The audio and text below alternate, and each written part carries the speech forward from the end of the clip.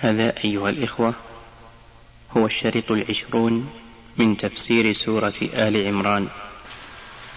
يعني ومن الناس من يكون ظاهريا محضا لا ينظر إلى مقاصد الشريعة ومعانيها العظيمة التي يقصد بها إصلاح الخلق، فتجده مثلا يريد أن ينفذ شيئا من المسائل التي لا تعتبر ذات شأن كبير في الإسلام، وإن فات بذلك مصلحة عظيمة كبيرة، مصلحة عظيمة كبيرة. منها مسائل الخلاف التي يظهر فيها النزاع والمباينة بين المسلمين، ولها أمثلة كثيرة يمكن تفهمونها. تجد مثل بعض الناس يقول لا بد أن ننفذ هذا الشيء وإن كان سنة، وإن كان يلزم على تنفيذه تفرق المسلمين وعداوتهم وحدوث البغضاء بينهم، لا ينظر إلى أن الشرع في الحقيقة مبني على الإلفة، مبني على الإلفة وائتلاف القلوب. حرم البيع على بيع المسلم لأن ذلك يؤدي إلى العداوة والبغضاء. النجش، الخطبة على خطبة أخيه، أشياء كثيرة إذا تأملتها وجدت أن هذا الشرع يرمي إلى أن يأتلف الناس وتتفق القلوب وتتحد الأهداف، وأن المسائل الجزئية إذا خيف منها فتنة تترك. والحمد لله أنت هل عليك لوم إذا تركت الأدنى للأعلى؟ ليس عليك لوم، بل لك المدح. اللوم أن تفعل الأدنى لتفرط في الأعلى، هذا اللوم. ولهذا نعلم علم اليقين أن الصحابة أفقه منا بكثير وأقوى منا في أعمالهم، وأنهم أشد منا حبا لشريعة الإسلام، ومع ذلك يتوافق بعضهم مع بعض في أمور لا يرونها، لكن من أجل المصلحة وائتلاف الناس واتفاق القلوب. ولا يخفى عليكم أن رسول الله صلى الله عليه وسلم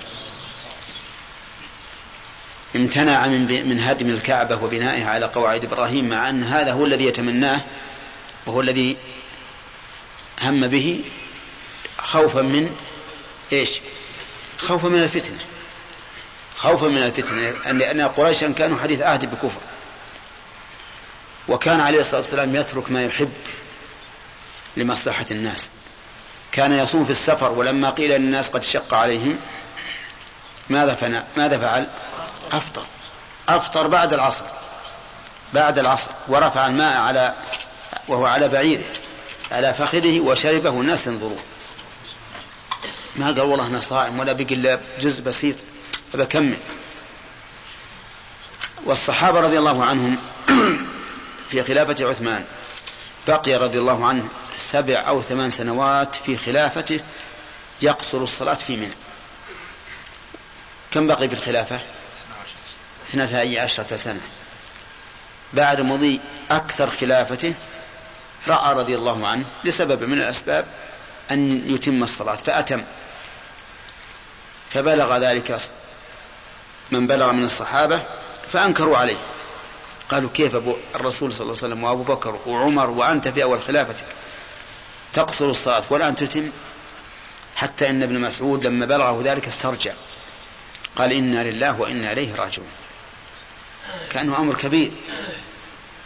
ومع ذلك يصلون خلفه، يصلون 4 مع اعتقادهم أنها خلاف السنة. ليش؟ من أجل اتحاد الكلمة وعدم التفرق. ولما سئل ابن مسعود قيل كيف تنكر فعل عثمان وتصلي خلفه 4؟ قال الخلاف شر. هذا الفقه، والله هذا الفقه، هذه الشريعة. أما أن يتفرق الناس ويتخاصمون ولا يعاملون بالعدل، ويقال قولي هو الحق وقولك خطأ وأنت مخطئ، فهذا ليس من طريق الشر. هذا خلاف الشرع. وإن زعم من تمسك به أنه على الشرع وأنه هو الذي يصدق بالحق وأنه هو المعصوم، فإن دعواه هذه هي التي جعلته مخطئا. من ادعى العصمة فأول زلل زل به إيش؟ ادعاه العصمة وأنه هو الصواب وغيره على خطأ. طيب، من فوائد هذه الآية الكريمة أن جميع الرسل متفقون على هذه الكلمة: لا نعبد إلا الله ولا نشرك به شيئا. لأن ما دام كلمة سواء بيننا وبينهم معناها أنها عندهم كما هي عندنا، وهذا هو الواقع، أن جميع الرسل متفقون على إيش؟ هذه الكلمة: لا نعبد إلا الله ولا نشرك به شيئا. بل إن الله قال في كتابه العظيم: وما خلقت الجن والإنس إلا ليعبدون. هل خلق اللي خلقوا من آدم ومن قبل آدم في الجن ما خلقوا إلا لهذا الأمر العظيم، لعبادة الله. ما خلقوا ليتمتعوا في الدنيا لينالوا الشهوات، لا، ولكن لعبادة الله. ومع هذا إذا عبدوا الله صلحت دنياهم. الغريب يعني، لكن ابن آدم نظره قاصر. الغريب أنه إذا صلح الدين صلحت الدنيا، لكن لا يلزم من صلاح الدنيا صلاح الدين، بل إنها ربما إذا اعتني بها أكثر من الدين فسد الدين، كما قال الرسول عليه الصلاة والسلام: والله ما الفقر أخشى عليكم وإنما أخشى عليكم أن تفتح عليكم الدنيا فتنافسوها كما تنافسها من قبلكم فتهلككم كما أهلكتهم. طيب، من فوائد الآية الكريمة أيضا أن الحكم لله بين الناس، وأنه ليس لأحد أن يشرع من دون الله، لقوله: ولا يتخذ بعضنا بعضا أربابا من دون الله. من فوائد الآية الكريمة أن الحكم والعبادة مقترنان. الحكم بين الناس والعبادة مقترنان، لأن الله قرن بينهم: لا نعبد ولا يتخذ بعضنا بعضا أربابا من دون الله، لأنك أنت لن تعبد الله إلا بشريعته. إذن يلزم أن يكون المشرع من؟ الله المعبود. ما دمت تعبد الله فلن تعبده إلا بشريعته، وإذن فالمشرع هو المعبود الذي يعبد، لأنه سن طريقا أو وضع طريقا قال: أسلك هذا لتصل إليه. إذن كل طريق يخالفه فلن يوصل إلى الله. وهذا وجه التلازم بين قوله: ألا نعبد ولا يتخذ. فإن من اتخذ ربا من دون الله يتبعه في التحليل والتحريم فإنه لم يعبد الله، لأن عبادة الله لا تكون إلا بموافقة الشرع. ومن فوائد الآية الكريمة أن من دعا الناس إلى حل أو حرم لكن بإذن الله وشرعه فهو على حق. تؤخذ منين؟ من قوله: من دون الله. انتبهوا، ما قال لا يتخذ بعضنا بعضا أربابا وبس، قال من دون الله. فأما إذا دعوتك إلى حل أو تحريم لكن بإذن الله، أقول هذا شرع الله، فإنني لم أدعك أن تتخذني ربا، وإنما بينت لك الطريق لتتخذ الرب من؟ الله عز وجل. نعم. بعض الناس إذا قلت هذا غير مشروع قال هذا علماء كان يقالون كذا، أنت تعلم. هؤلاء فيهم شبه ممن قال الله فيهم: إنا وجدنا آباءنا على أمة وإنا على آثارهم مقتدون. هذه خطيرة في الواقع، لكن قد لا يلام عليها العامي لأنه لا يثق منك. هذه النقطة أظن أننا بحثنا بها مرة، وقلنا إن المستهزئ بالشرع لا يمكن أن نطلق عليه الكفر،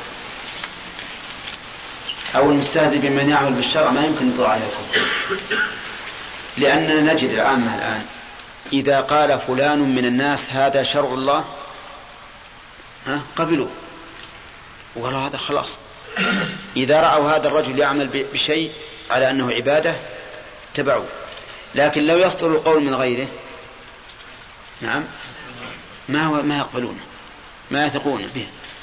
بل إن بعض الناس من شدة عناده وبغضه لبعض لآخرين يقول مثلا لأولاده: إن عملتم بهذا فأنا أضربكم وأهجركم وأفعل. لكن لو قاله غير هذا الرجل أخذ به. هؤلاء العامة ربما يعذرون من بعض الوجوه إذا قالوا والله علماءنا ما قالوا هكذا، لكن مثل هؤلاء ينبغي أن الإنسان يسيرهم.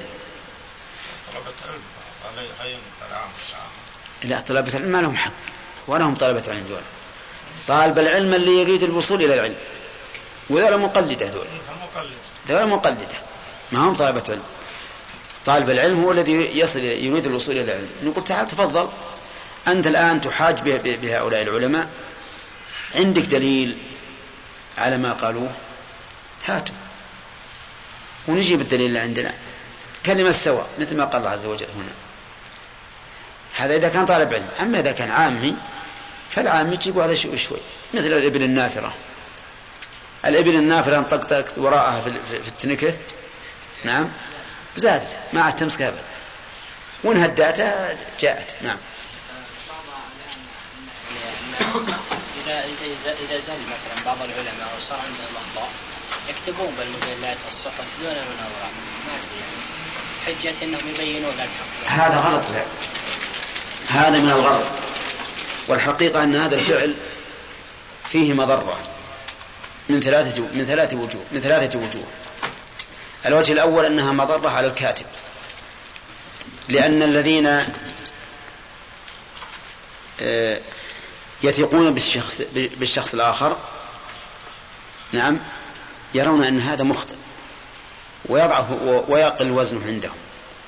وفيها أيضا إضعاف للثاني المردود عليه، إضعاف له. ومعلوم أنه إذا ضعفت منازل العلماء في الأمة ضاعت الأمة، لأن العلماء هم القادة.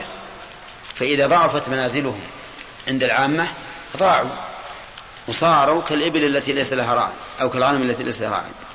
فيها أيضا إضعاف للشرع، لأن العالم الذي رد أو المردود عليه إذا قال قولا غير هذه المسألة شكوا الناس، قالوا لعل هذه من خطأ فلان نعم أو لعل هذا من خطأ فلان، فصار فيه مضرة من ثلاثة وجوه. والواجب على العلماء فيما بينهم إذا أحد من الناس أخطأ أن يتصلوا به فيناقشوه، إن كان الصواب معه تبعوه، وإن كان الصواب معهم يتبعوه. ثم لو فرض أنه أصر على ما هو عليه وله وجه، لأن المسألة مسألة اجتهاد، فلا أرى أن يرد عليه أبدا، لأن مسائل الاجتهاد الرد والأخذ والمناقشة فيها بين العامة لا شك أنه ضرر، خصوصا في هذا الوقت. الآن العلماء فيه أناس حسب ما سمعت فيه أناس الآن يدعون إلى التقليل من شأن العلماء والكلام فيهم في المجالس وفي كل شيء. ليش؟ لأنهم فقدوا الزعامة التي يريدونها، فصاروا مثل الزعماء الآخرين الذين عارضوا دعوة النبي عليه الصلاة والسلام. لما فقدوا الزعامة التي يريدونها ليس لهم سبيل إلى ما يريدون إلا أن يضعفوا الجانب الآخر، وهذا على خطر عظيم جدا. فأنا أرى أنه إذا وجد خطأ من أي عالم يكون، والإنسان غير معصوم، الإنسان يخطئ وربما لا يتبين له الخطأ إلا بالمناقشة، أنه يتصل به ويبحث معه، فإن تبين الحق وجب على من تبين له الحق أن يتبعه، وإن لم يتبين وصارت المسألة فيها مسار الاجتهاد فالواجب الحمد لله. هذا كل العلماء مختلفين من عهد الصحابة إلى يومنا هذا. أما الأخذ والرد والاشتغال بالأخذ والرد هذا يضيع أوقات كثيرة. نعم. في برنامج نور على الدرب في إذاعة القرآن الكريم يأتي السؤال على شكل ما رأي الشرع أو ما حكم الشرع في نظره، والمفتي قد يجيب خطأ أو صح، لكن ينسب الخطأ للشرع على حسب السؤال يعني. لا هم إذا قالوا ما رأي الشرع ننهاهم عن هذا. أنا أحد الذين يتكلمون في هذا البرنامج أنهاهم عن هذا، أقول لا تقول ما رأي الشرع، أنا لست أعبر عن الشرع، من برسول معصوم من الخطأ. قل ما رأيك أو ما رأي الشرع في نظرك. أنا أرى في الشرع أنه يقول كذا وأخطئ وأصيب، وخطأي ليس على الشرع، خطأي مني أنا. نعم. يؤخذ من الآية أن الأفضل المناظرة دون الردود الكتابية. نعم. هل يؤخذ من الآية أن الأفضل المناظرة الشفهية دون الردود بالكتابات وعلى المنابر؟ نشوف هذه ناخذها ما كملنا الآية. وعلى كل حال المسألة المناظرة قد تكون كما قلت يعني وجها لوجه، وقد تكون في المراسلة، تختلف على الأساليب هذه ترجع المعنى. نعم. أعوذ بالله من الشيطان الرجيم. قل يا أهل الكتاب تعالوا إلى كلمة سواء بيننا وبينكم ألا نعبد إلا الله ولا نشرك به شيئا ولا يتخذ بعضنا بعضا أربابا من دون الله فإن تولوا فقولوا اشهدوا بأننا مسلمون. يا أهل الكتاب لم تحاجون في إبراهيم وما أنزلت التوراة والإنجيل إلا من بعده أفلا تعقلون. ها أنتم هؤلاء حاججتم فيما لكم به علم فلم تحاجون فيما ليس لكم به علم والله يعلم وأنتم لا تعلمون. ما كان إبراهيم يهوديا ولا نصرانيا ولكن كان حنيفا مسلما وما كان من المشركين. إن أولى الناس بإبراهيم الذين اتبعوه وهذا النبي والذين آمنوا والله ولي المؤمنين. أعوذ بالله من الشيطان الرجيم. أظن أننا أخذنا الفوائد المستنبطة من قوله تعالى قل يا أهل الكتاب تعالوا إلى كلمة. نعم أخذنا من 7 فوائد. نعم لا يتخذ بعضنا بعضا أربابا من دون الله. استنهى علينا. الأولى أمر الرسول عليه الصلاة والسلام أن يدعو أهل الكتاب إلى هذه الكلمة بقوله قل أهل الكتاب. الثانية التنزل مع الخصم بإلزامه بالحق بقوله كلمة سواء بيننا وبينكم. الثالثة وجوب استعمال العدل في المناظرة حتى مع العدو. الرابعة أن جميع الرسل متفقون على هذه الكلمة. الخامسة أن الحكم لله بين الناس وأنه ليس لأحد أن يشرع من دون الله. السادسة الحكم بين الناس والعبادة مقترنان لأن الله تعالى قال لا نعبد ولا يتخذ بعضنا بعضا. السابعة أن من دعا الناس إلى حل أو حرم لكن بإذن الله وشرعه فهو على حق يؤخذ من قوله من دون الله.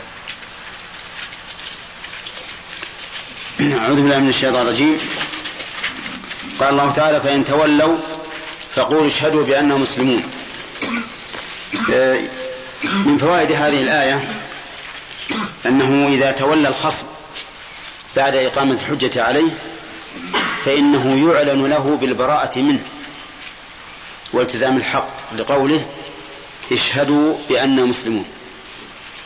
ومن فوائدها أنه ينبغي للمسلم أن يعتز بدينه وأن يعلنه ويشهره خلافا للضعفاء الذين عندهم ضعف الشخصية وقلة الدين الذين يتسترون بدينهم مخافة أن يعيروا به، حتى إن بعضهم كما قيل لي يخجل أن يصلي بين الناس، يقول أخشى أن أنسب إلى الدين والعياذ بالله.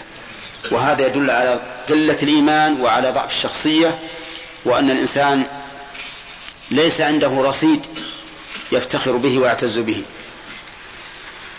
ومن فوائد الآية الكريمة أيضا إشهاد الخصم على الحال التي يكون عليها خصمه، لقوله اشهدوا بأنهم مسلمون، لما في ذلك من الغضاضة عليهم وكسر جبروته وعدم انقياده للحق.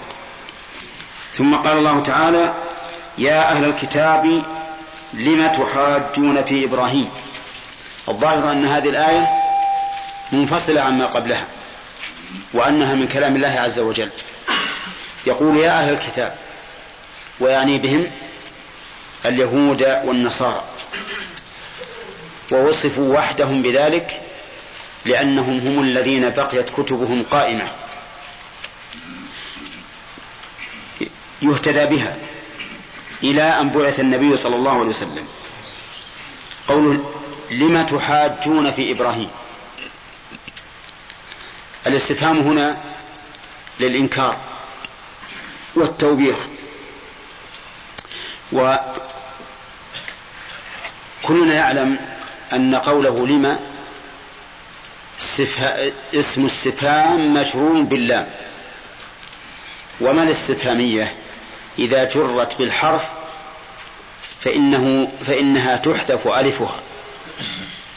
لما ما فيها ألف، عما يتساءلون ما فيها ألف، على ما تفعل هذه أيضا ليس فيها ألف، وتغيرت على من أجلها، لأن على تكتب ألفها ياء، لكنها إذا دخلت على ما الاستفهامية كتبت ألفها إيش؟ ألفا، على ما مثل علام. طيب، قول لما تحاجون أي تخاصمون. وسميت المخاصمة محاجة لأن كل واحد من المتخاصمين يدلي بحجته، يريد أن يخصم صاحبه. وقول لما تحاجون في إبراهيم أي في شأنه وفي حاله وفي دينه، وليس المراد في ذاته، لأن إبراهيم عليه الصلاة والسلام بشر متفق عليه ولا محاجة فيه، لكن محاجة في شأنه وحاله. لما تحاجون فيه، وما كيفية هذه المحاجة؟ كيفية هذه المحاجة على قولين لأهل العلم. القول الأول ادعاؤهم أنهم على ملة إبراهيم، فهم كلهم يقولون نحن على ملة إبراهيم. اليهود يقولون نحن على ملة إبراهيم، والنصارى يقولون نحن على ملة إبراهيم. الوجه الثاني وهو القول الثاني يحاجون فيه لأن اليهود يقولون إن إبراهيم يهودي على دين اليهود، والنصارى يقولون إن إبراهيم نصراني على دين النصارى. وهذا الوجه عكس الوجه الذي قبله، لأن الوجه الذي قبله يدعون هم أنهم على دين إبراهيم، هذا الوجه يدعون أن إبراهيم على دينه، أن إبراهيم على دينه. وننظر الآن سياق الآية ما الذي يؤيد من هذين الوجهين. لما تحاجون في إبراهيم وما أنزلت التوراة والإنجيل إلا من بعده. كيف تحاجون فيه وتقولون إن إبراهيم على ديننا، أو تقولوا إننا نحن على دين إبراهيم؟ كيف المحاجة؟ وكيف يكون إبراهيم على دينكم والتوراة لم تنزل بعد أيها اليهود؟ وكيف يكون إبراهيم على دينكم والإنجيل لم ينزل بعد أيها النصارى؟ أو تقولون إنكم على دينه وأنتم على الإنجيل، والإنجيل ليس هو دين إبراهيم، أو على دينه التوراة ليست هي دين إبراهيم. إبراهيم له شرعة خاصة، لكل جعلنا منكم شرعة ومنهاجا. فكيف تحاجون في هذا؟ تدعون أن إبراهيم على التوراة أو على الإنجيل، أو تدعون أنكم أيها المتمسكون بالتوراة أو المتمسكون بالإنجيل على دين إبراهيم، مع أن التوراة والإنجيل لم تنزل إلا من بعده. وهذا عقل ولا هوس؟ هذا هوس وسخافة. كيف يكون إبراهيم على دين كتاب لم ينزل بعد؟ التوراة نزلت على موسى والإنجيل نزل على من؟ على عيسى، وهم بعد إبراهيم بأزمنة كثيرة، فكيف يكون إبراهيم على هذا؟ ولهذا قال أفلا تعقلون، والهمزة للتوبيخ، استفهام للتوبيخ، يعني أفلا يكون لكم عقول تعقلون بها ما تقولون. وهذا فيه غاية اللوم والتوبيخ. أفلا تعقلون تأتي في القرآن كثيرا، وقد مر علينا أن فيها لعلماء النحو قولين، والشميمري يبينهما لنا.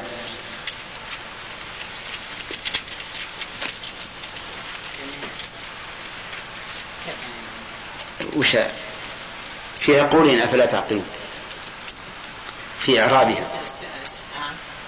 يعني في إعراب ولا همزة الاستفهام دخلت على النفي؟ لا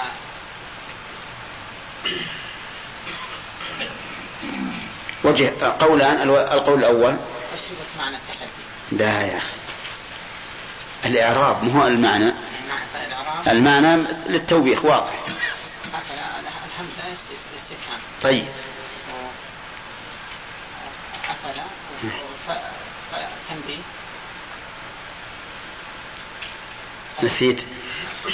نسيت أو لم يمر عليك؟ لم يمر عليك. طيب نعم وليد. أفلا الفاء الألف تقدمت على الفاء الهمزة تقدمت على الفاء وأصلها فألا تعقلون. يعني قول الوجه الأول. أسفل الوجه الأول. هات أعطنيه، ما فهمنا شيء الآن. الوجه الأول نعم أن الهمزة للاستفهام. نعم. وقدمت لأن الاستفهام له الصداقة. طيب.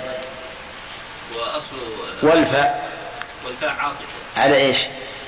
على ما قبلها. نعم. وأصله إما عاطفة على لا، أصله على هذا الوجه، على هذا القول فألا تعقلون. طيب هذا وجه. القول الثاني أن الهمزة زائدة، وأن معطوفة على فعل محذوف، يعني أجهلتم فلا تعقلون. والهمزة زائدة. هذا قول من؟ قول وليد.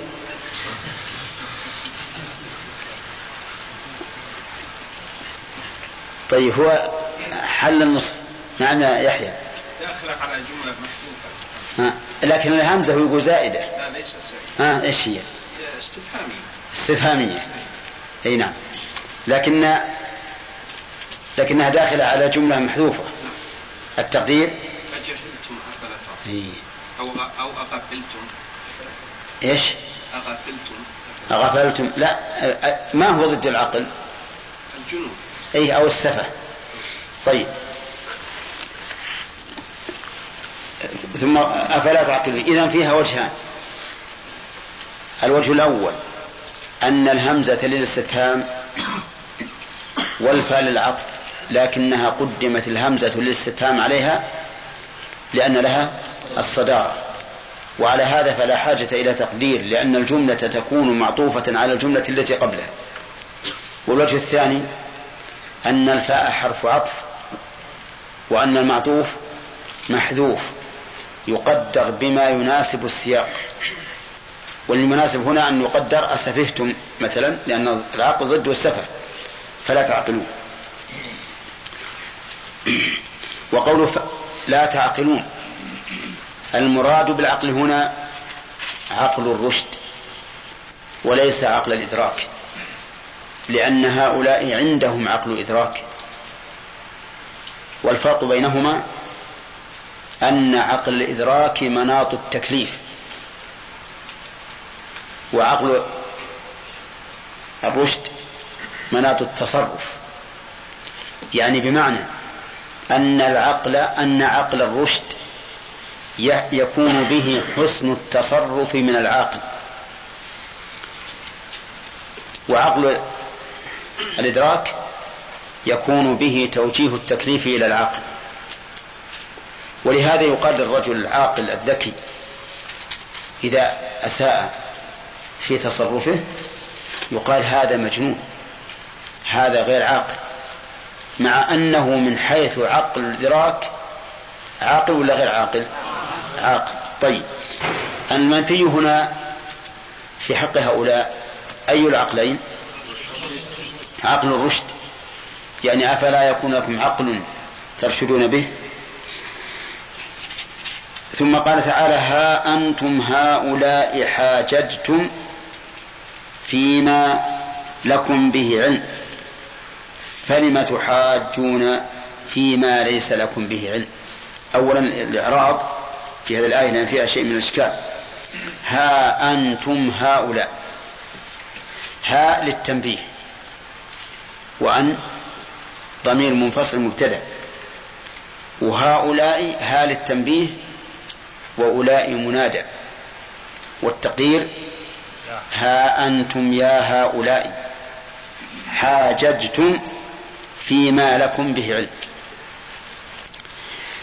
فلم تحاجون فيما ليس لكم به علم؟ نقول في قوله فلم تحاجون ما قلنا في قوله لم تحاجون من حيث الإعراب. ها أنتم هؤلاء، أولا التنبيه هنا حسن، وذلك لأنه يخاطب قوما لمزهم بعدم العقل، والذي ليس عنده عقل ينبغي أن يصدر الخطاب له بما يقتضي تنبيهه، لأنه غافل تصرف مجنون، فاحتيج إلى أن ينبه، فلذلك أتى بهاء التنبيه. ثم إن قوله هؤلاء إشارة بعد ولا قرب؟ هؤلاء إشارة بعد ولا قرب؟ لا إله إلا الله، يحتاج إلى اشتباه يا جماعة. الكاف إذا كان للبعد يقرن بالكاف، يقرن بالكاف، وهنا لم يقرن بالكاف بل قال هؤلاء. عرفتم يا جماعة؟ إذا كان اسم نرجع اسم إشارة الآن بالنحو، إذا كان اسم الإشارة للبعيد أتي بالكاف، ولهذا قال ابن مالك وبهنا لا بالكاف حرف دون لام أو معه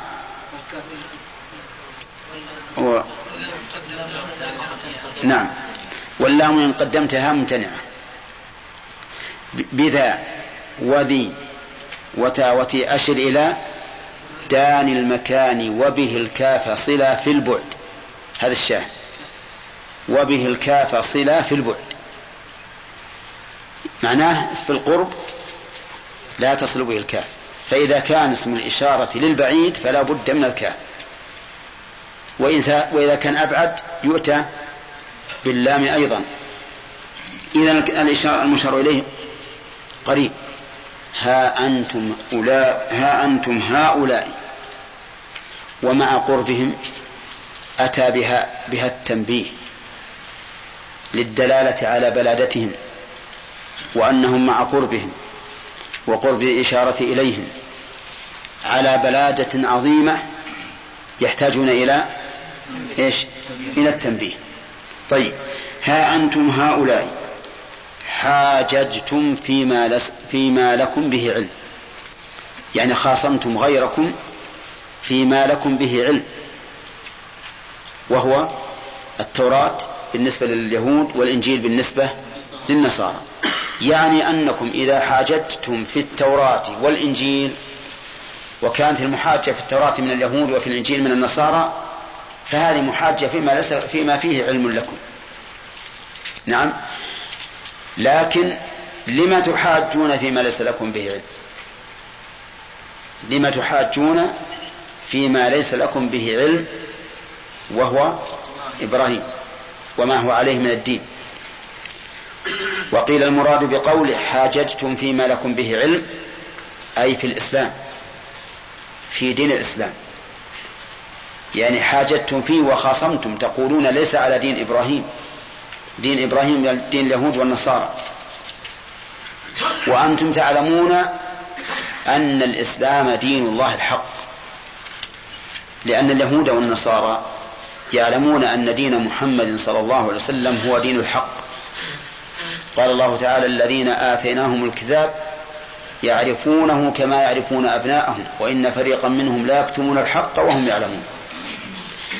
فصار المحاجة الآن في إيش؟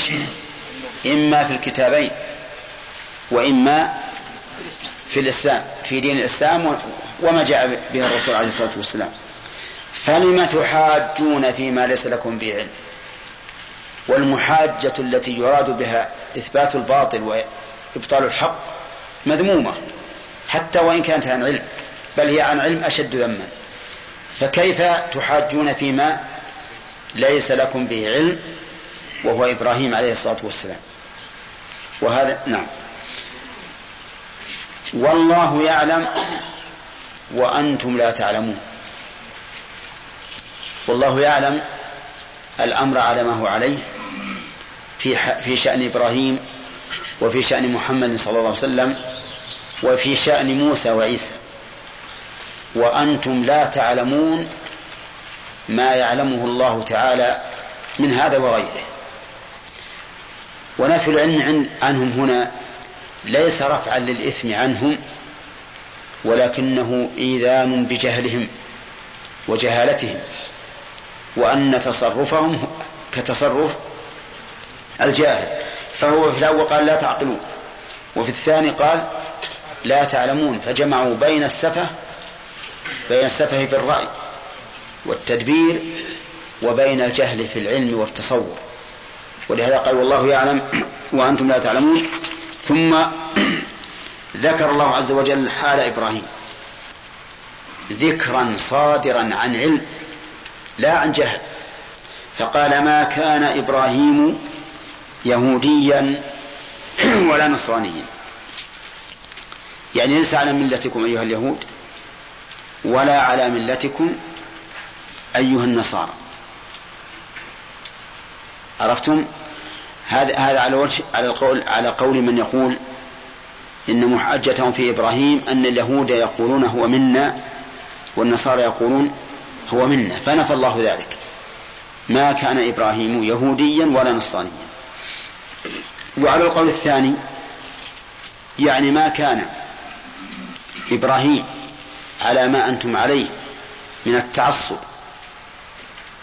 والتمسك بدينكم، وإن كان منسوخا بطل بدين الإسلام، ولكن كان حنيفا مسلما.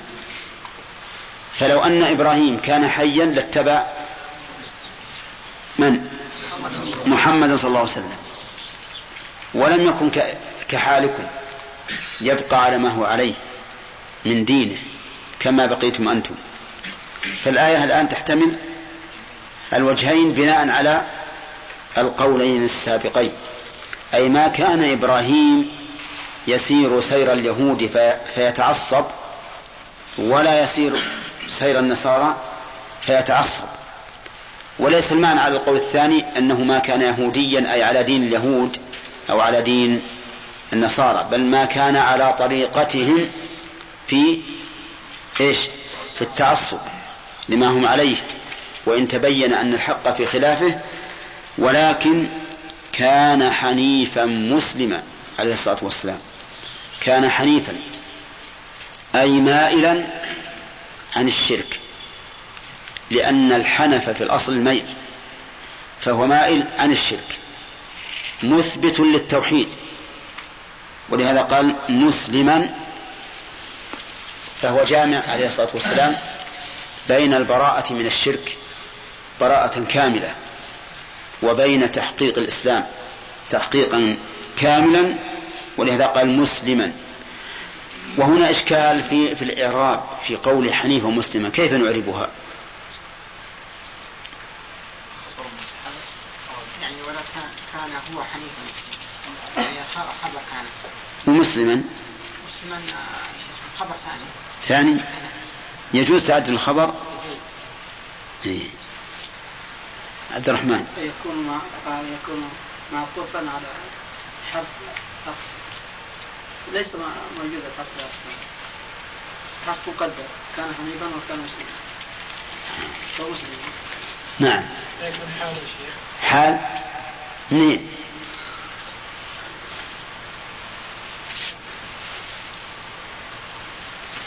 طيب صفة ليش؟ الظاهر لو نكتب كل واحد يرفع يده يجينا أقوال. نعم. لا، حنيفا مسلما خبر ثاني وتعدد الخبر جائز، وكان الله غفورا رحيما كثير في القرآن. طيب، وقوله مسلما يعني مسلما لله ظاهرا وباطنا، فيشمل الإسلام الذي هو عمل الجوارح، والإيمان الذي هو اعتقاد القلوب وأعمال القلوب. وهذه قاعدة مهمة، وهي أنه إذا أطلق الإسلام وأفرد شمل الإيمان، وإذا أطلق الإيمان وأفرد شمل الإسلام، وإذا اقترن صار الإسلام في الظاهر والإيمان في الباطن. وهذه هي قاعدة أهل السنة والجماعة، وعليها يدل الكتاب والسنة.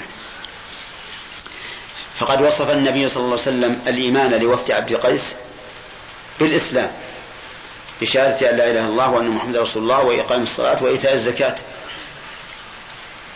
ووصف الله الصلاة بالإيمان في قوله وما كان الله ليضيع إيمانكم أي بصلاتكم إلى بيت المقدس. وقال تعالى إن الدين عند الله الإسلام، وهو يشمل كل الدين بالإيمان وأفعال الجوارح. فمسلما هنا مسلما لله ظاهرا وباطنا، فيشمل الإيمان والإسلام. وما كان من المشركين، هذا تأكيد لقول حنيفا، يعني هذه الجملة وإن كانت معطوفة بالواو لكنها في المعنى مؤكدة لما سبق، يعني ما كان من الذين يشركون بالله، لا شركا خفيا ولا شركا ظاهرا، بل كان يحارب الشرك وصبر على الدعوة إلى التوحيد إلى أن ألقي في النار عليه الصلاة والسلام. ولكن كان جزاؤه على ذلك أن قيل للنار كوني بردا وسلاما على إبراهيم. وما كان من المشركين. إن أولى الناس، هذا الحكم بين هؤلاء الخصوم ثلاثة: اليهود والنصارى والمسلمون. شف الحكم من الحكم العدل: إن أولى الناس بإبراهيم للذين اتبعوه.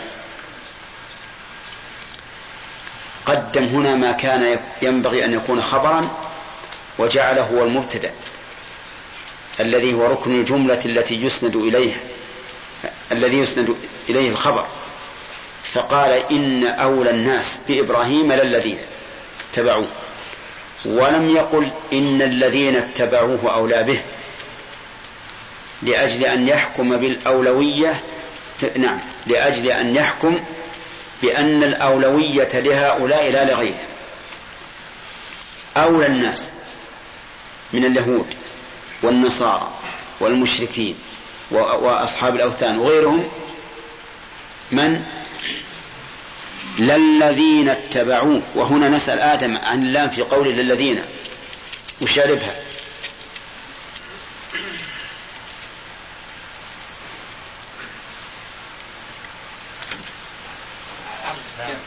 حرف شر؟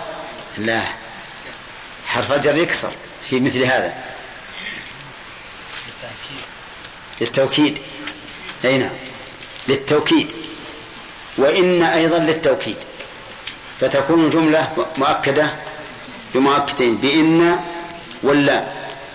قال للذين اتبعوه وهذا النبي والذين آمنوا، للذين اتبعوه من بني إسرائيل ممن سبق النبي صلى الله عليه وسلم، ولا شك أنه تبعه كثير من المؤمنين الذين آمنوا به في حياته والذين اتبعوا طريقته بعد مماته. وهذا النبي، شوف الله المشار إليه محمد عليه الصلاة والسلام، وكفى به فخرا أن يشير إليه رب العالمين. هذا النبي، هذا شرف عظيم لرسول الله صلى الله عليه وسلم أن يكون الله يشير إليه بهذه الإشارة المفيدة للقرب.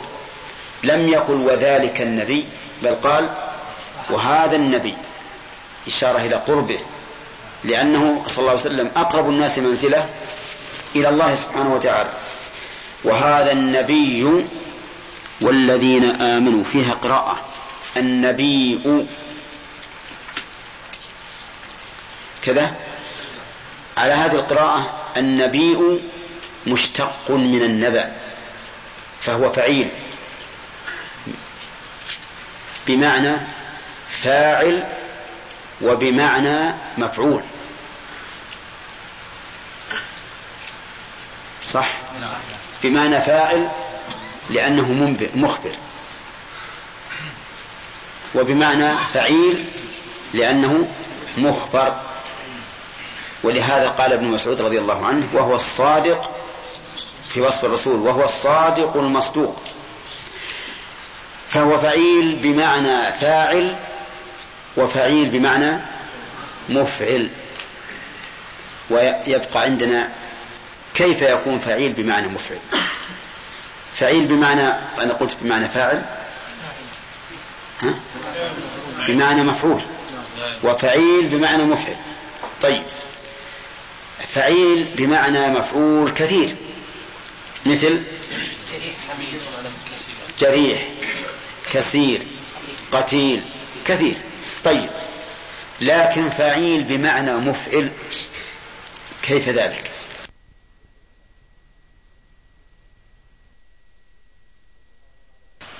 ولهذا قال ابن مسعود رضي الله عنه وهو الصادق في وصف الرسول، وهو الصادق المصدوق، فهو فعيل بمعنى فاعل وفعيل بمعنى مفعل.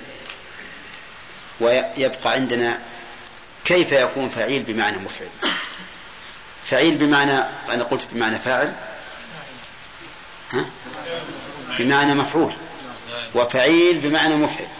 طيب، فعيل بمعنى مفعول كثير، مثل جريح، كثير، قتيل، كثير. طيب، لكن فعيل بمعنى مفعل كيف ذلك؟ نقول نعم، هذا ورد، هذا الآن اللي معنا دليل على هذا. الآن من المعلوم أن الرسول منبئ للناس، أليس كذلك؟ فهي جاءت في القرآن، والقرآن حجة. وإذا أردت أن نأتي بحجة من كلام العرب، فاسمع إلى قول الشاعر: أمن ريحانة الداعي السميع يؤرقني وأصحابي هجوع.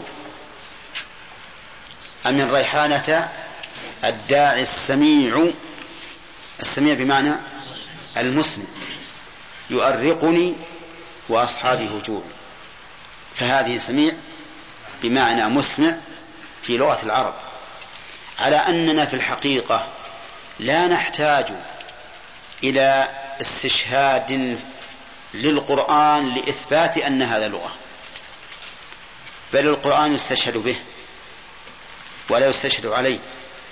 لكن من المعلوم أنه كلما زادت البينات ازداد الإنسان طمأنينة. طيب، إذن على قراءة النبي يجوز نقرأ بها؟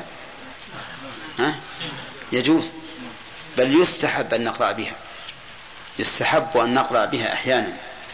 على هذه القراءة من النبأ. أما على قراءة النبي بدون همز ففيها وجهان. الوجه الأول أنها مسهلة من النبي بالهمز، مسهلة، يعني أن الهمزة جعلت ياء إيش للتسهيل، وهذا موجود في اللغة العربية. أئمة يقال فيها في اللغة العربية أئمة، تسهل الهمزة تجعل ياء. فالنبي يقول هذه أصلا النبي، لكن جعلت الهمزة ياء إيش للتخفيف، وعلى هذا الوجه يكون النبي منين؟ من النبأ. طيب، وقيل إن الياء أصلية لا مسهلة النبي، وعلى هذا فيكون مشتقا من النبوة وهي الشيء المرتفع الناتج. يقال نبى ينبو يعني ارتفع، فيكون مشتق من النبوة وهي الارتفاع، وذلك لارتفاع مرتبة النبي، لأن الرسل صلى الله عليه وسلم ومنهم خاتمهم محمد صلى الله عليه وسلم أرفع الناس قدرا عند الله، ولهذا بدأ الله بهم في صدر من أنعم عليهم، فأولئك مع الذين أنعم الله عليهم من النبيين. طيب، لو قال قائل اجعلوها من الأمرين، من النبأ ومن النبوة، ماذا نقول له؟ نقول يمكن، لأن القول الراجح أنه إذا احتمل اللفظ معنيين بدون تضاد حمل عليهما، لأن ذلك أوسع في المعنى. أما مع التضاد فإنه ينظر للراجح ويحمل عليه، لكن مع إمكان الجمع يجب أن يحمل على المعنيين جميعا. فإذا قال قائل هذا استعمال للمشترك في معنيين، تعرفون اللفظ المشترك؟ اللفظ المشترك ما اتحد لفظه وتعدد معناه، كالعين. العين تقال للباصرة، عينك اللي في وجهك عين، وتقال للعين الجارية ايش هي؟ عين الماء. وتقال للعين لا، الجاسوس ما هي حقيقة. وتقال للعين الذهب، عين وورق. نعم، ولهذا يقال عين مورودة وعين منقودة. العين المنقودة الذهب والمورودة الماء. ونقول عين مكحولة، أين يمكن العين المكحولة هي العين اللي في الوجه. يقول بعض العلماء إن المشترك لا يمكن أن يحمل على معنيين، لأن كل معنى منهما يضاد الآخر، ولكن الصحيح الذي عليه أكثر أهل العلم أنه يجوز أن يحمل على معنيه بشرط عدم التعارض، فإن تعارض وجب طلب المرجح. نعم. الآيات ما تأييد أنه يقولون نحن على التبعين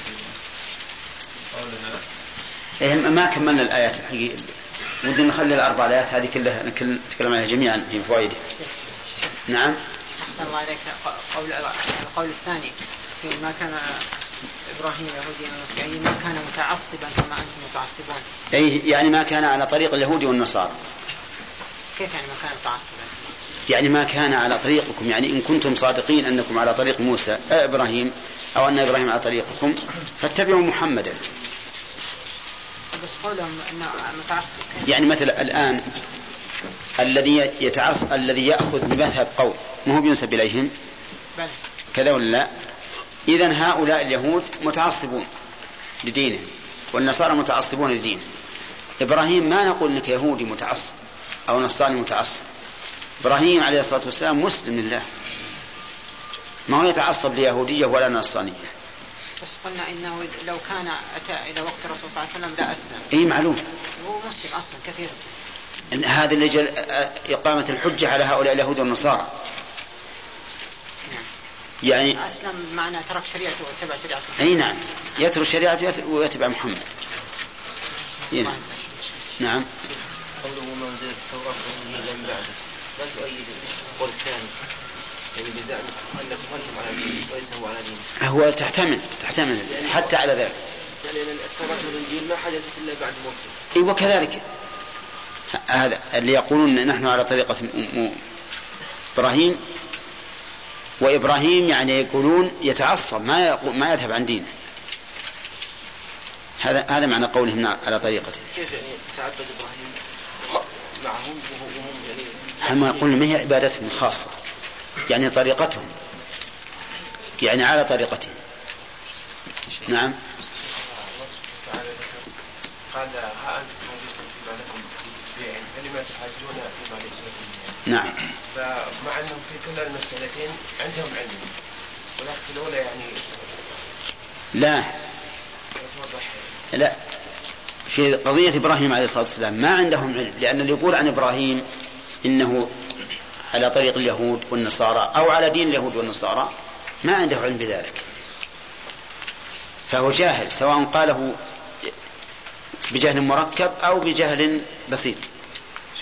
لو علم حقيقة إبراهيم عليه الصلاة والسلام لعرف أنه كان حنيفا مسلما. يعني يعلم أن هذا ربما بعضهم أنه يكابر. نعم. لو كان إبراهيم عليه الصلاة والسلام عايش ترك دينه وتبع محمد. نعم. أليس دينه هو نفس دين محمد؟ يختلف في المنهاج. أصل دين الأنبياء كلهم واحد، التوحيد، وصول الدين كلهم واحد الأنبياء، لكن الله قال لكل جعلنا منكم شرعة ومنهاجا، وتولناها في أثناء الدرس، لكن لعلك. أعوذ بالله من الشيطان الرجيم. نكمل الكلام على آخر الآية الكريمة: وهذا النبي والذين آمنوا والله ولي المؤمنين. قوله وهذا النبي معطوف على قوله للذين اتبعوه، فهو في محل رفع، بل هو مرفوع. النبي بدل من اسم الإشارة، واسم الإشارة كما نعلم مبني على السكون. قال والذين آمنوا. آمنوا بمن؟ آمنوا بهذا النبي. والإيمان بالنبي صلى الله عليه وسلم يتضمن الإيمان بكل شريعته، وهذا الإيمان أيضا يستلزم القبول والإذعان، أن يقبل ما جاء به النبي صلى الله عليه وسلم وأن يذعن له.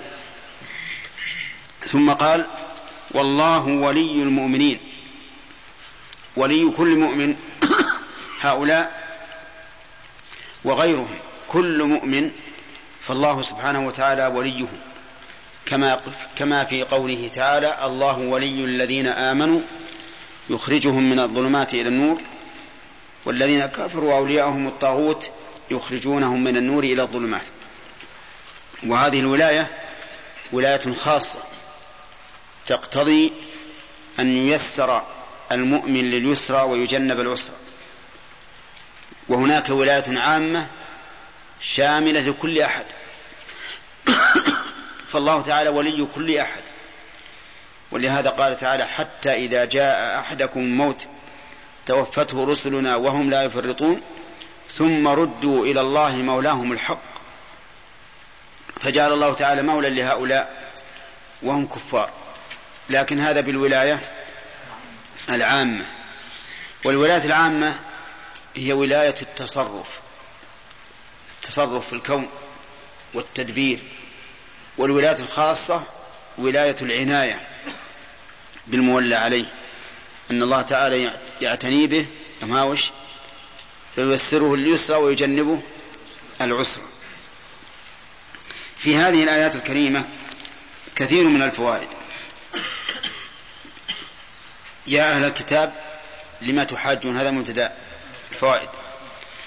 يا أهل الكتاب لما تحاجون في إبراهيم إلى آخره. في هذه الآية من الفوائد: أولا توبيخ هؤلاء، أعني أهل الكتاب. اجلس عليت. توبيخ أهل الكتاب بكونهم يحاجون ويجادلون في إبراهيم عليه الصلاة والسلام. ومن فوائدها أيضا علو شأن إبراهيم ومنزلته بين جميع الطوائف، اليهود والنصارى والمسلمين. ومن فوائدها بيان الاحتجاج بالعقل، لقوله لما تحاجون في إبراهيم وما أنزلت التوراة والإنجيل إلا من بعده، فكيف تحاجون به مع أن التوراة والإنجيل لم تنزل إلا من بعده؟ وهذا خلاف العقل. ويتفرع على هذه الفائدة أنه لا ينبغي إهمال العقل في الاستدلال، كما لا ينبغي الاعتماد عليه وترك النص. فالناس في الاستدلال بالعقل طرفان ووسط: طرف غالى فيه حتى قدمه على السمع، وذلك بالنسبة للفقهاء في أصحاب الرأي والقياسيين الذين يعتمدون على الرأي وإن خالف النص. وفي باب العقائد جميع أهل البدع يعتمدون على العقل ويدعون السمع، مع أن العقل الذي يعتمدون عليه ليس إلا شبهات وليس براهين ودلالات، ما في دلالة، لكن هم يظنون أن العقل يقتضي كذا فيثبتونه، ويقتضي نفي كذا فينفونه، ولا يرجعون في هذا إلى السمع. ومن ذلك من الأشاعرة والمعتزلة وغيرهم، كل من نفى صفة أثبتها الله نفسه بحجة أو بشبهة عقلية على الأصح، ما هي حجة، شبهة عقلية، فإنه داخل في من يغالي في الاستدلال بالعقل. ومن الناس الطرف الثاني من أنكر الاعتماد على العقل بالكلية، وقال ليس للعقل مدخل في إثبات أي حكم أو أي خبر، فأنكروا القياس. وذلك مثل أهل الظاهر، أنكروا نهائيا وقالوا لا يمكن أن نرجع العقل في شيء. ومن الناس من هم وسط، رجعوا إلى العقل فيما لا يخالف الشرع، لأن العقل إذا لم يخالف الشرع فإن الله تعالى يحيل عليه في مسائل كثيرة. نعم، مثل أتأمرون الناس بالبر وتنسون أنفسكم وأنتم تتلون الكتاب أفلا تعقلون، ومثل هذه الآية وما أنزل التوراة والإنجيل إلا من بعدها فلا تعقلون. واستدلال الله تعالى على إحياء الموتى بإحياء الأرض بعد موتها دلالة استدلال عقلي حسي، استدلال عقلي حسي، فهو حسي لأنه مشاهد، وهو عقلي لأنه يستدل به على نظيره الذي لا يخالفه تماما. فالحاصل أن في هذه الآية اعتبار العقل دليلا. نعم، ولكن كما قلت بشرط أن لا يخالف الشرع، فإن خالف الشرع فالأصح أن نقول إنه ليس بعقل. صح؟ هل أصح أن نقول إنه ليس بعقل؟ لأن صحيح المنقول لا يعارض صريح المعقول أبدا. طيب، لكن إذا ظن أن العقل يخالفه فإن يخالف السمع، فإما أن يكون لا مخالفة، وإما أن يكون السمع غير ثابت، وإما أن يكون العقل غير صحيح ملوث بالشبهات والشهوات. عرفتم يا جماعة؟ طيب، ومن فوائد الآية الكريمة إثبات أن التوراة والإنجيل منزل من عند الله، لقوله وما أنزلت التوراة والإنجيل إلا من بعده. فإن قال قائل كيف تستدلون بهذه الآية على أن التوراة والإنجيل منزل من عند الله مع أن الفعل يا أخ اسمك ناظم؟ طيب، مع أن الفعل هنا وما أنزلت التوراة، يعني كيف يستقيم الاستدلال بهذه الآية على أن التوراة والإنجيل من عند الله نازل من عند الله مع أن الفعل كمل أي إلا من بعد. نعم يعني الفعل مبين المجهول كذا. طيب، ما الجواب على هذا؟ من أين علمت به؟ من أين علمت به؟ نعم، يعني المخاطب هو الله عز وجل، يتكلم هو الله، يعني لا أحد يتكلم.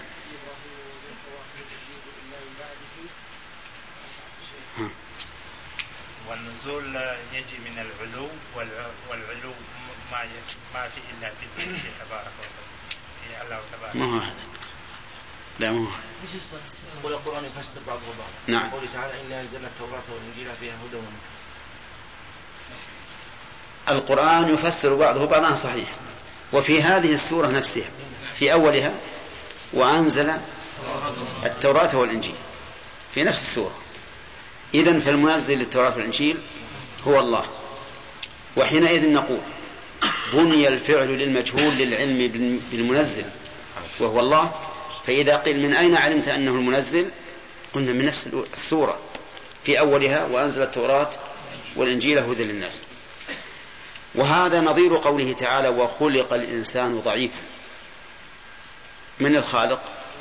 الله، لكن حدث للعلم به، ولكن لما كان الضعف صفة نقص بني الفعل هنا للمجهول، كما بني للمجهول في قوله وأنا لا ندري أشر أريد بمن في الأرض أم أراد بهم ربهم رشدا. الشر ما أضافوه إلى الله مباشرة، قال أشر أريد، والرشد أضافوه إلى الله مباشرة أم أراد بهم ربهم رشدا.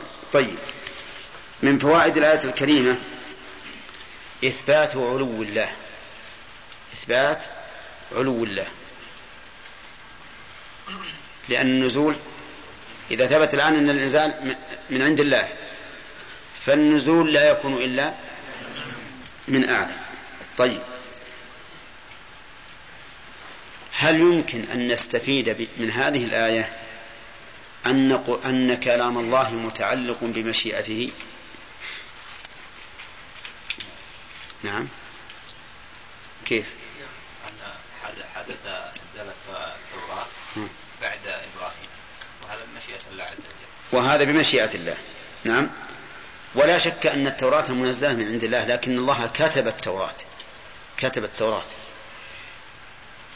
ولهذا قال بعض أهل العلم لا نستطيع أن نثبت بأن التوراة من كلام الله، لكن الله كتبها بلا شك وهي نازلة من عنده. أما الإنجيل فهو كالقرآن، ما فيه أن الله تعالى كتبه، قال أنزله وهو كلام فيكون كلامه.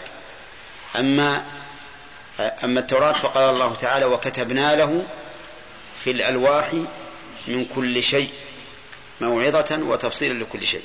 طيب، من فوائد الآية الكريمة الندى على بني إسرائيل بالسفة، وأن تصرفاتهم كما هي مخالفة للمنقول فهي مخالفة للمعقول. ومن أراد أن يعرف سفاهة هؤلاء القوم فليرجع إلى كتاب إغاثة اللهفان من مصائد الشيطان لابن القيم، ذكر أشياء عجيبة من سفه الأمة الغضبية والأمة الضالة. الأمة الغضبية هم اليهود، والأمة الضالة هم النصارى. ذكر أشياء عجيبة، ولو لم يكن إلا أن الله تعالى نهى عليهم عقولهم في هذه الآية وفي آية أتأمرون الناس بالبر وتنسون أنفسكم وأنتم تتلون الكتاب أفلا تعقلون. فاليهود أمة غضبية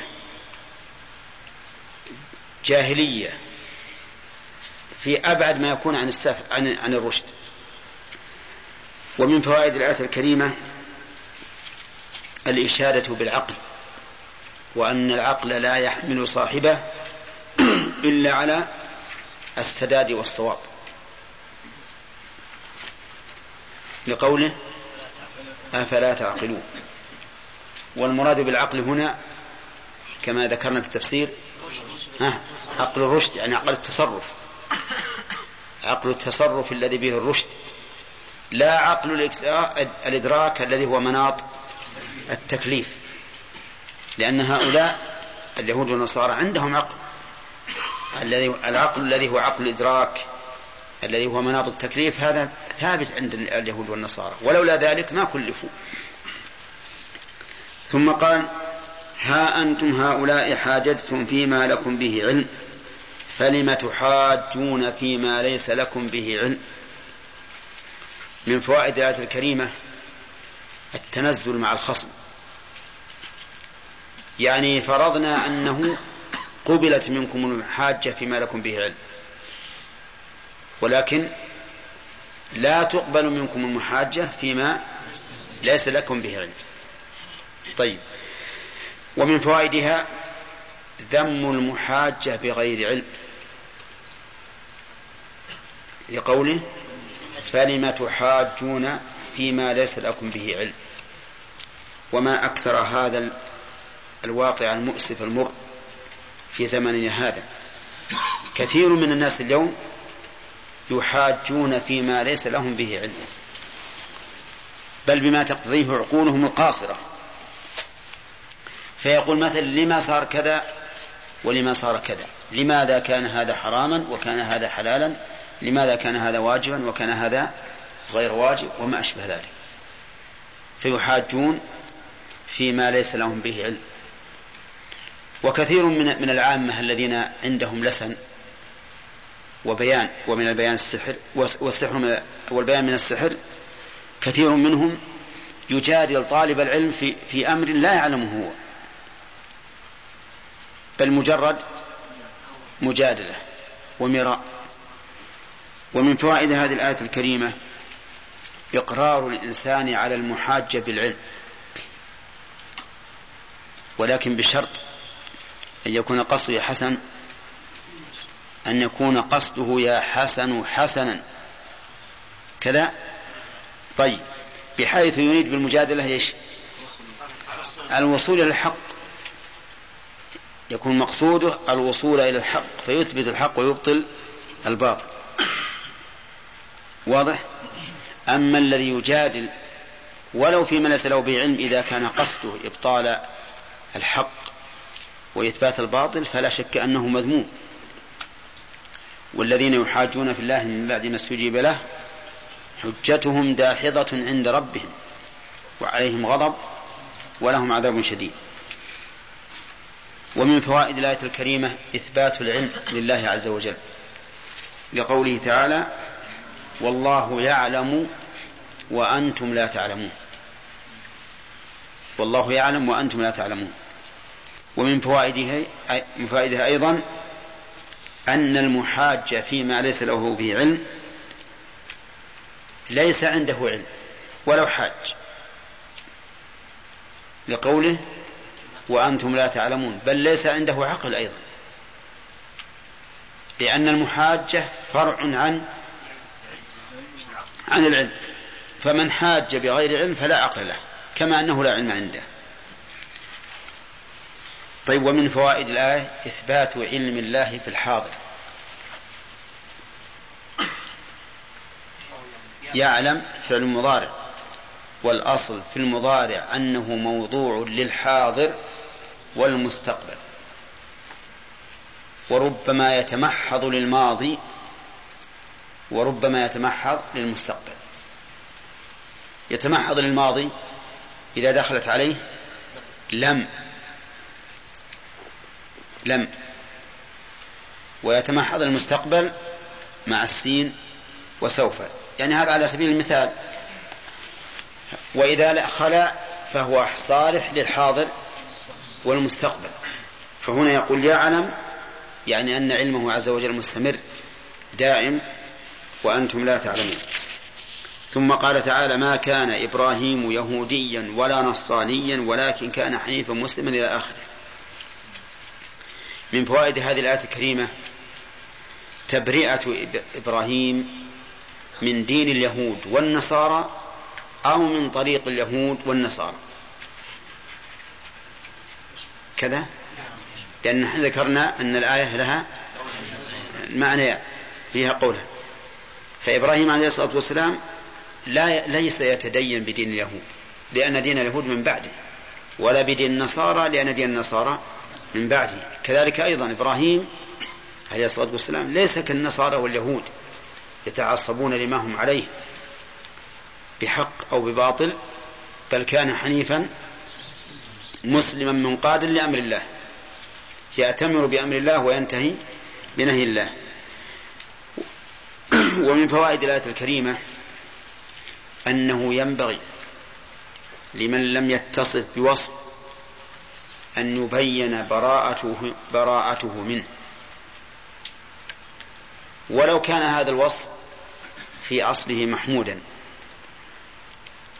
لكن إذا كان لم يتصف به فالواجب أن يبين، لأن الله نفى أن يكون إبراهيم يهوديا ولا نصرانيا، مع أن اليهودية والنصرانية بعد بعثة موسى بالنسبة لليهودية وبعثة عيسى بالنسبة للنصرانية كانت حقا قبل أن تنسخ. ومن فوائد الآية الكريمة الثناء على إبراهيم لقوله: ولكن كان حنيفا مسلما وما كان من المشركين. وجه الثناء عليه أنه وصفه بالتوحيد الخالص،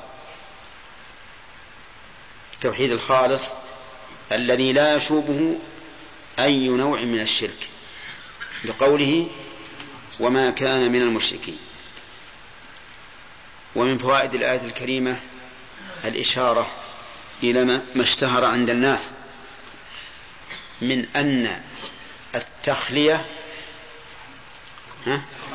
قبل التحلية، يعني البداءة بالنفي قبل الإثبات، البداءة بالنفي قبل الإثبات، لأن النفي تخلية والإثبات تحلية يعني إثبات.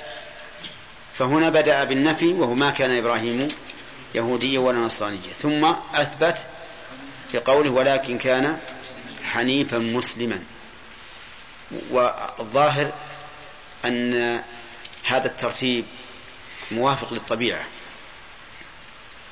لأنك تخلي الشيء مما يشينه أولا ثم تضيف إليه ما يزينه. أنت عندما تريد أن تنظف ثوبا وسخا ماذا تصنع؟ أزيل الوسخ أولا ثم أضيف ما يكون به الكمال. وفي الحديث في حديث الاستفتاح: اللهم باعد بيني وبين خطاياي كما باعدت بين المشرق والمغرب، اللهم نقني من خطاياي كما ينقى الثوب الأبيض من الدنس، اللهم اغسلني من خطاياي. فالمباعدة أن لا أمارس الذنوب والخطايا، والتنقية أن يزال هذا الأذى، والغسل أن يطهر وينظف. واضح الترتيب هذا؟ طيب. وأضرب مثلا يتبين به: إنسان معه أذى يريد أن يضعه على بساط الصلاة، فأقول: لا تضعه، هذه مباعدة، أليس كذلك؟ مباعد ما يضعه. آخر جاء به فوضعه فقلت: انزعه، هذه تنقية.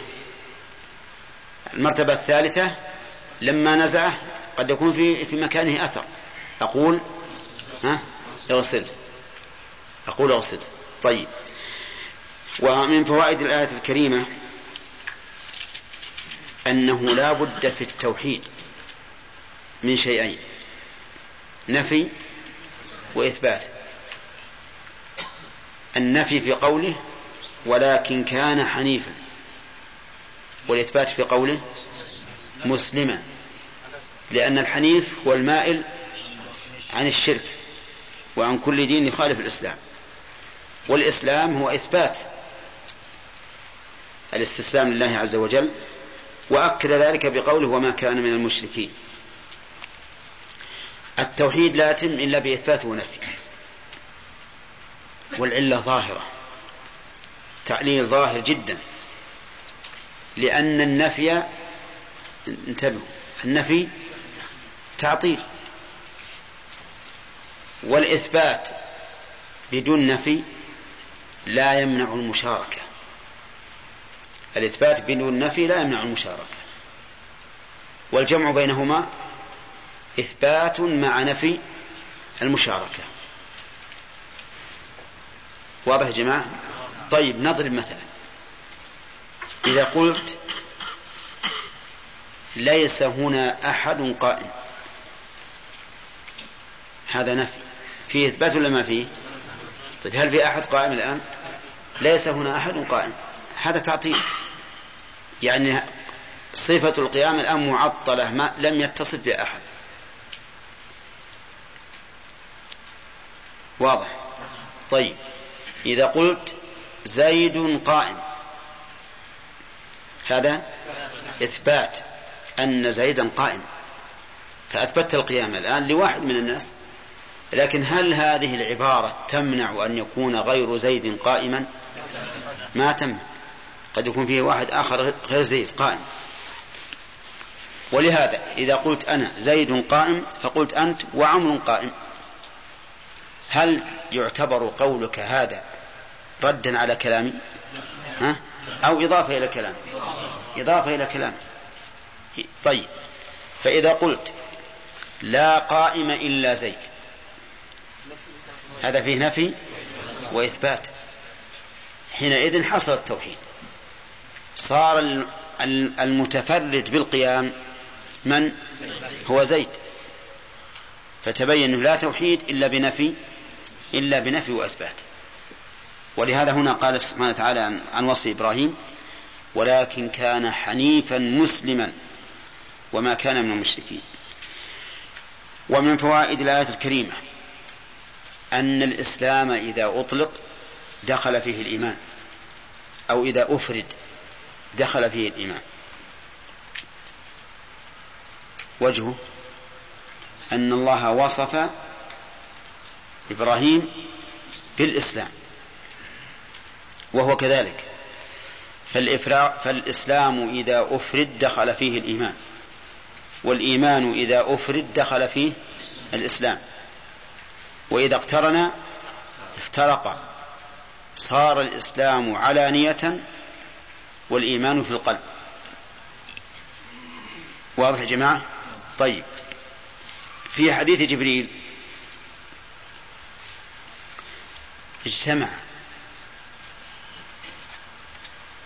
فافترق، ولهذا فسر النبي صلى الله عليه وسلم الإسلام بشيء وفسر الإيمان بشيء آخر. طيب، في قوله تعالى قالت الأعراب آمنا قل لم تؤمنوا ولكن قولوا أسلمنا،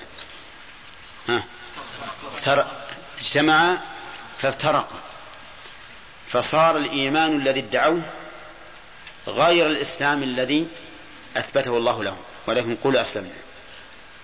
طيب، في قوله تعالى فأخرجنا من كان فيها من المؤمنين فما وجدنا فيها غير بيت من المسلمين، اجتمع فافترق. الإخراج لم يكن إلا للمؤمنين، لكن البيت بيت مسلمين، البيت بيت مسلمين، كذا هداية الله. كيف هذا؟ الذي أخرج من لوط وأهله إلا زوجته إلا امرأته، فصار الذين أخرجوا هم المؤمنين الخلص. البيت يشتمل على أهله الذين آمنوا إيمانا خالصا وعلى امرأته التي خانته، فهي مسلمة وليست مؤمنة، مسلمة وليست مؤمنة. إذن البيت كله باعتبار الكل مسلم، ولهذا قال فما وجدنا فيها غير بيت من المسلمين. وأما من زعم أن الإسلام هو الإيمان واستدل بالآية فقد أبعد النجعة للفرق بين التعبيرين، فأخرجنا من كان فيها من المؤمنين ولم يقل من المسلمين، قال من المؤمنين، فما وجدنا فيها غير بيت من المسلمين. طيب، إذن الإسلام هنا الذي في الآية الكريمة ولكن كان حنيفا مسلما يشمل الإيمان ولا لا؟ لماذا؟ لأنه أفرد. ومن فوائد الآية الكريمة الثناء على إبراهيم عليه الصلاة والسلام بأنه لم يكن فيه صفة من صفات المشركين، ولهذا قال لم يكن من المشركين ولم يقل ولم يكن مشركا، فليس فيه صفة من صفات المشركين أبدا، لا الشرك ولا غيره. وهكذا ينبغي لكل مؤمن أن لا يتصف بأي صفة من صفات المشركين. فمثلا من صفات المشركين الشرك واضح، من صفات المشركين كراهتهم للتوحيد ولا المشركون يكرهون التوحيد؟ نعم، وينكرونه ويقول أجعل الآلهة إله واحد. فمن كره التوحيد وإن لم يكن مشركا ففيه من صفات المشركين، بل قد يكون كافرا. طيب، ثم قال عز وجل إن أولى الناس بإبراهيم للذين اتبعوه وهذا النبي والذين آمنوا والله ولي المؤمنين. في هذا دليل في الآية دليل على أن الأولويات تختلف، أي أن الناس يتفاضلون بالأولوية والولاية، لقوله إن أولى الناس، وأولى اسم تفضيل، والتفضيل يدل على مفضل وإيش ومفضل عليه. ولا شك أن الولاية درجات، الولاية درجات، فأحق الناس بالولاية لإبراهيم من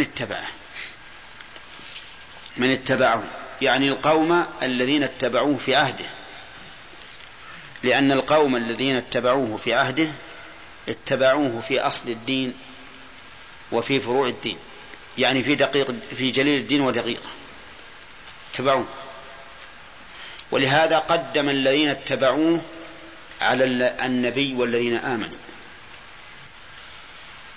لأن النبي صلى الله عليه وسلم والذين آمنوا لم يتبعوا إبراهيم في فروع الشريعة، بل لكل جعلنا منكم شرعة ومنهاجا، لكن اتبعوه في أصل الدين والاستسلام لله عز وجل.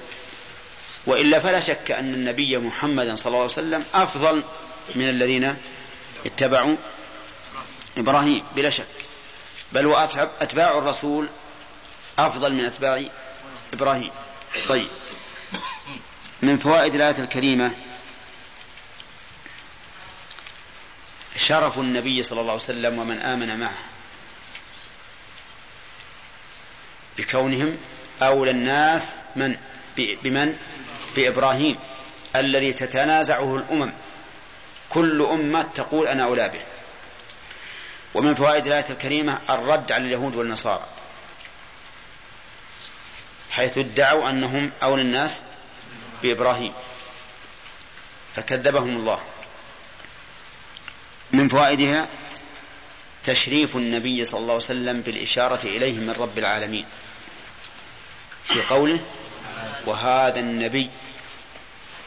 ومن فوائدها إثبات نبوة الرسول صلى الله عليه وسلم، وهذا أمر لا شك فيه. وكل من وصف بالنبوة في القرآن فهو رسول. كل من وصف بالنبوة فهو رسول. قال الله تعالى: إنا أوحينا إليك كما أوحينا إلى نوح والنبيين من بعده، ثم قال في هؤلاء النبيين: رسلا مبشرين ومنذرين. إذن فكل من وصف بالنبوة في القرآن فإنه رسول، بدليل آية النساء: رسلا مبشرين. طيب، ومن فوائد الآية الكريمة إثبات ولاية الله للمؤمنين في قوله: والله ولي المؤمنين. وهذه الولاية كما قلنا آنفا ولاية خاصة تقتضي عناية تامة، وكل من كان أكمل إيمانا فولاية الله له أكمل. طيب، كل من كان أكمل إيمانا فولاية الله له أكمل، هذه فائدة. من أين أخذناها؟ من قاعدة معروفة عند أهل العلم، وهي أن الحكم المعلق بوصف يزداد قوة بقوة هذا الوصف فيه. هذه قاعدة مفيدة. كل حكم معلق بوصف فإن هذا الحكم يزداد قوة بإيش؟ بقوة الوصف الذي علق عليه الحكم. فإذا قلت مثلا: أنا أحب الصالحين، معناه كل من كان أصلح فهو أحب إلي، لأن المحبة علقت بالصلاح، فكلما ازداد الصلاح إيش؟ ازداد المحبة. والله ولي المؤمنين علقت الولاية بالإيمان، فكلما كان الإنسان أقوى إيمانا كانت ولاية الله له أتم وأخص. ويتفرع على هذه الفائدة أنه ينبغي للإنسان أن يحقق إيمانه ويكمله بقدر استطاعته من أجل أن ينال ولاية الله. لأن كل إنسان في الحقيقة عاقل يسعى إلى أن يكون الله له وليا. نقول الأمر سهل: حقق الإيمان يكون الله لك وليا، وكلما ازداد تحقيقك الإيمان ازدادت ولاية الله لك. وإلا فكلنا يطلب ذلك، ونسأل الله أن يجعلنا وإياكم من أوليائه. كلنا يطلب هذا، لكن بس حقق الإيمان. حقق الإيمان. من أحب في الله وأبغض في الله ووالى في الله وعاد في الله فإنما تنال ولاية الله بذلك.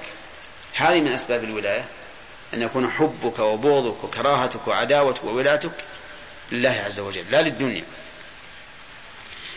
ومن فوائد الآية الكريمة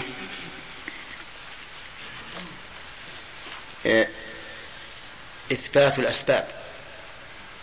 إثبات الأسباب.